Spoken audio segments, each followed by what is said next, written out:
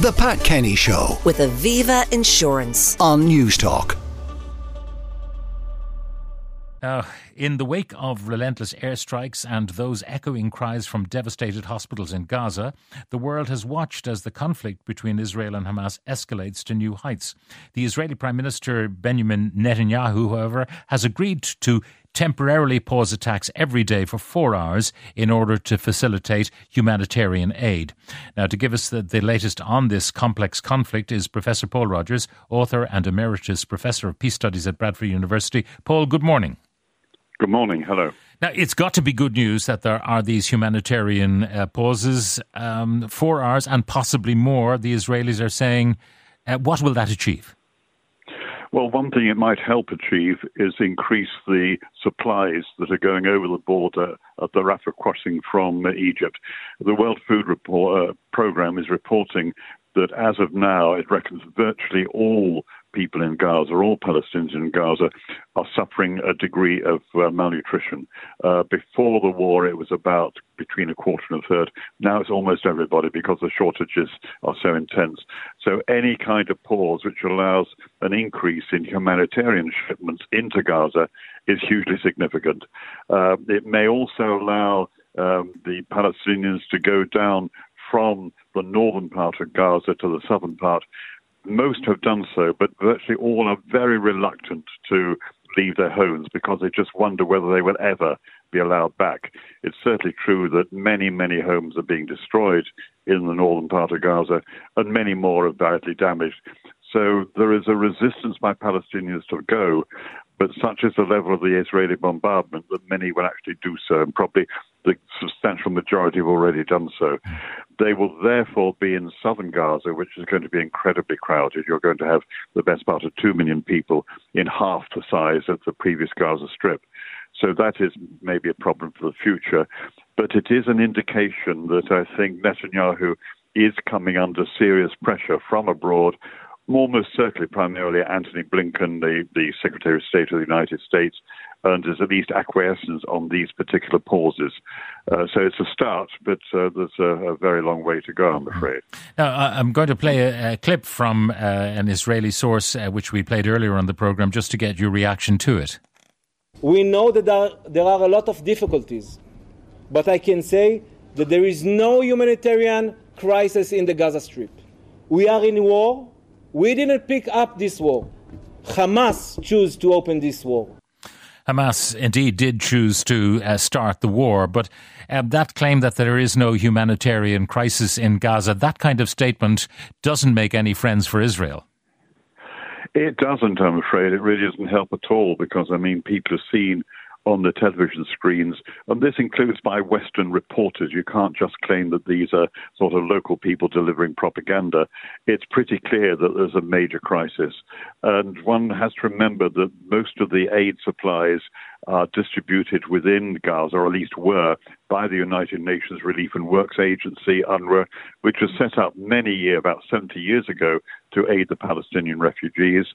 You've got about 80% of all the people in modern-day Gaza are descended from refugees. Some, in fact, the oldest people actually were refugees themselves when they were children. And there's the abundant evidence that it's causing a great deal of problems. There are some people on the Israeli side who deny this, who claim that, the casualties are widely exaggerated, but independent observers think not. So I think we can dismiss that. To some extent, it's an indication of the feeling on some of the parts of the Israeli side that what happened on the 7th of October was so grievous that really Israel has to take a very firm line and get rid of Hamas once and for all. It's not shared by all Israelis, but it's certainly shared by the current government, which I think really underlines the play that is going on now between the government and in some ways the rest of the world.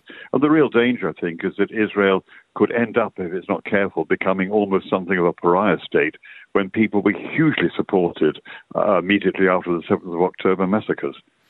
Now, the question, as diplomats are probably grappling with this, in spite of the war being ongoing and the privation and suffering being ongoing, they're looking at the end game and what the possible end game might be. Benjamin Netanyahu has said that Israel does not seek to conquer, occupy or govern Gaza, just I suppose, lay it waste is what they are doing. But it says a credible military force would be needed to enter Gaza if necessary to prevent the emergence of militant threats. So that's what, do they see some sort of expeditionary force always on standby on the borders with Gaza to go in and nip things in the bud? Is that how they see the future? It's very difficult to say. I think the blunt truth is that the Israeli government and the Israeli defense forces and the intelligence forces were so caught out by this. They'd been lulled into a false sense of security and thought that they were secure. And, of course, Hamas was still there. And there's so much anger and resentment within Gaza because obviously the territory has been something like a closed prison ever since 2007-8. We're talking about sort of 15 years or more ago, that you just have this huge pool of young people who are really prepared to take very radical action. And unless you can actually bring that to an end by some sort of wider settlement, I don't really see an end to this. Now, obviously, there are two things that have happened in this regard. One is the Americans have made absolutely clear that they, along with the Egyptians, will not stand for, I think, even the temporary movement of Gazan citizens over the border into Egypt. The Gazans would not want to go because they thought they might never be allowed back. Many on the Israeli hard right side think this is the way to do it. Get rid of the Palestinians and then you will get peace. But the second point is that the Americans are also saying there must not be Israel solely dependent for Gazan security within Gaza. Now, as you say, it could be an expeditionary force, but how does that work? The real problem, I think, for the Israelis after what they've suffered is that you're just not going to get a recognition that there has to be changes really at the bottom. And all the time, of course, the tensions are rising very fast on the West Bank. It doesn't get much coverage, but that is causing problems as well.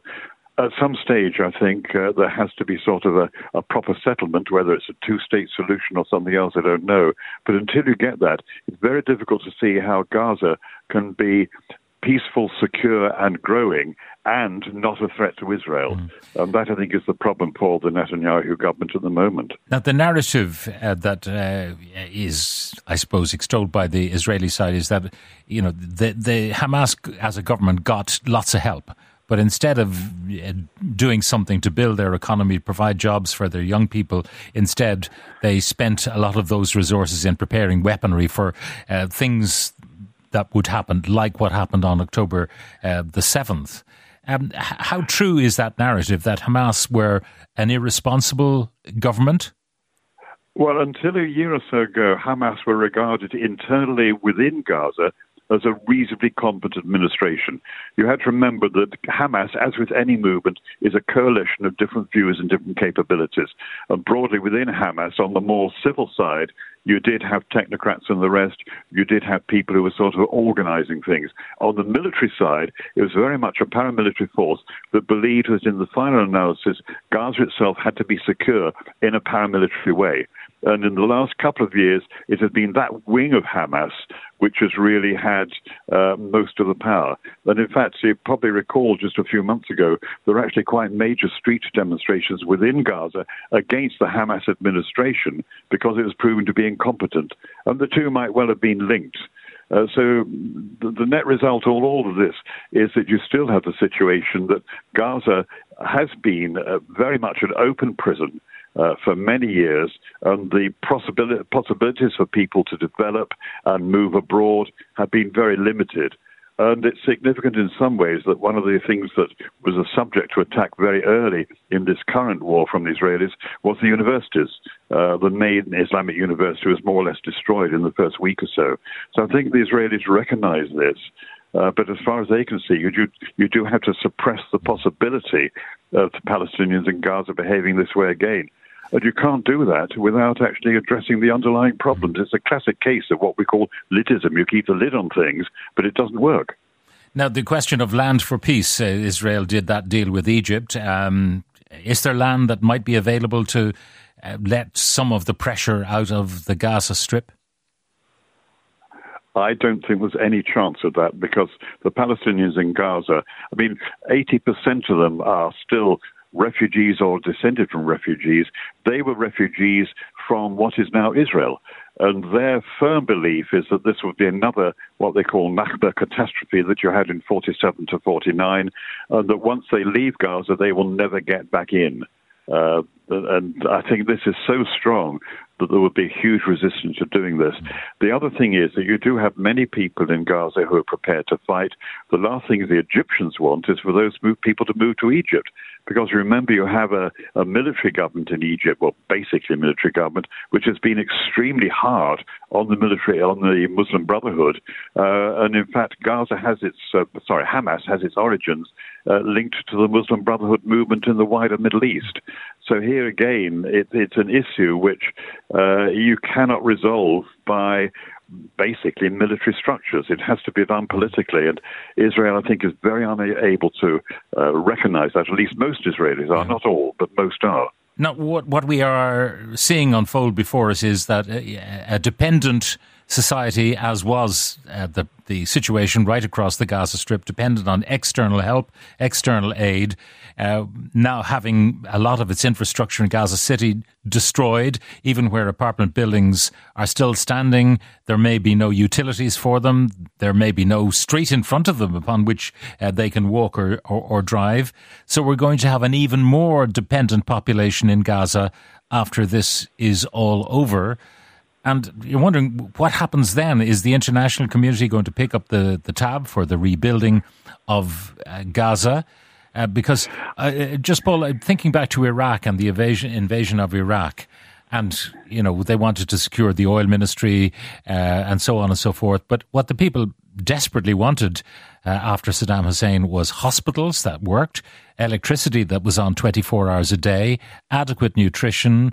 That's what they wanted. But instead, they got, a military police force.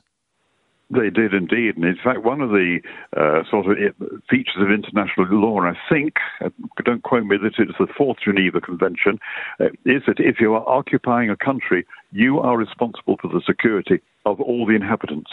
And actually, the Western coalition, the Americans and the British, the French and the others, not so much the French, did not achieve that in Iraq. And of course, they didn't achieve it in Afghanistan as well. It's an underlying aspect of international humanitarian law. And it doesn't need to be anywhere at the present time. Now, just to repeat, the Israelis, the majority of Israelis feel very strongly that they have the right to ensure their security.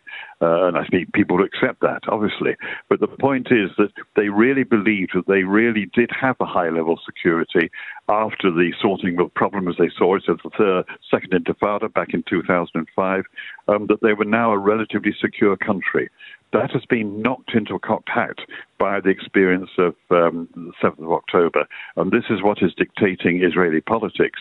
But you also have, I don't know what term you use, whether hard right or far right, you have an exceptionally hard right Israeli government, probably the hardest right government since independence. Within it, it's dependent on a couple of pretty small parties that provide enough seats in the Knesset. Those really are people who they would want rid of Palestinians, some of them. It's a sort of Kahanist view. So it's a very difficult political situation at this time. And you suspect that Hamas knew this and wanted to stir things up very much, just to show where the strength lies in Israel and where it doesn't lie. Don't underestimate the capacity of Hamas to be thinking this long term. Paul Rogers, author and Emeritus Professor of Peace Studies at Bradford University. Thank you very much for joining us. The Pat Kenny Show. With Aviva Insurance. Weekdays at 9 a.m. on News Talk.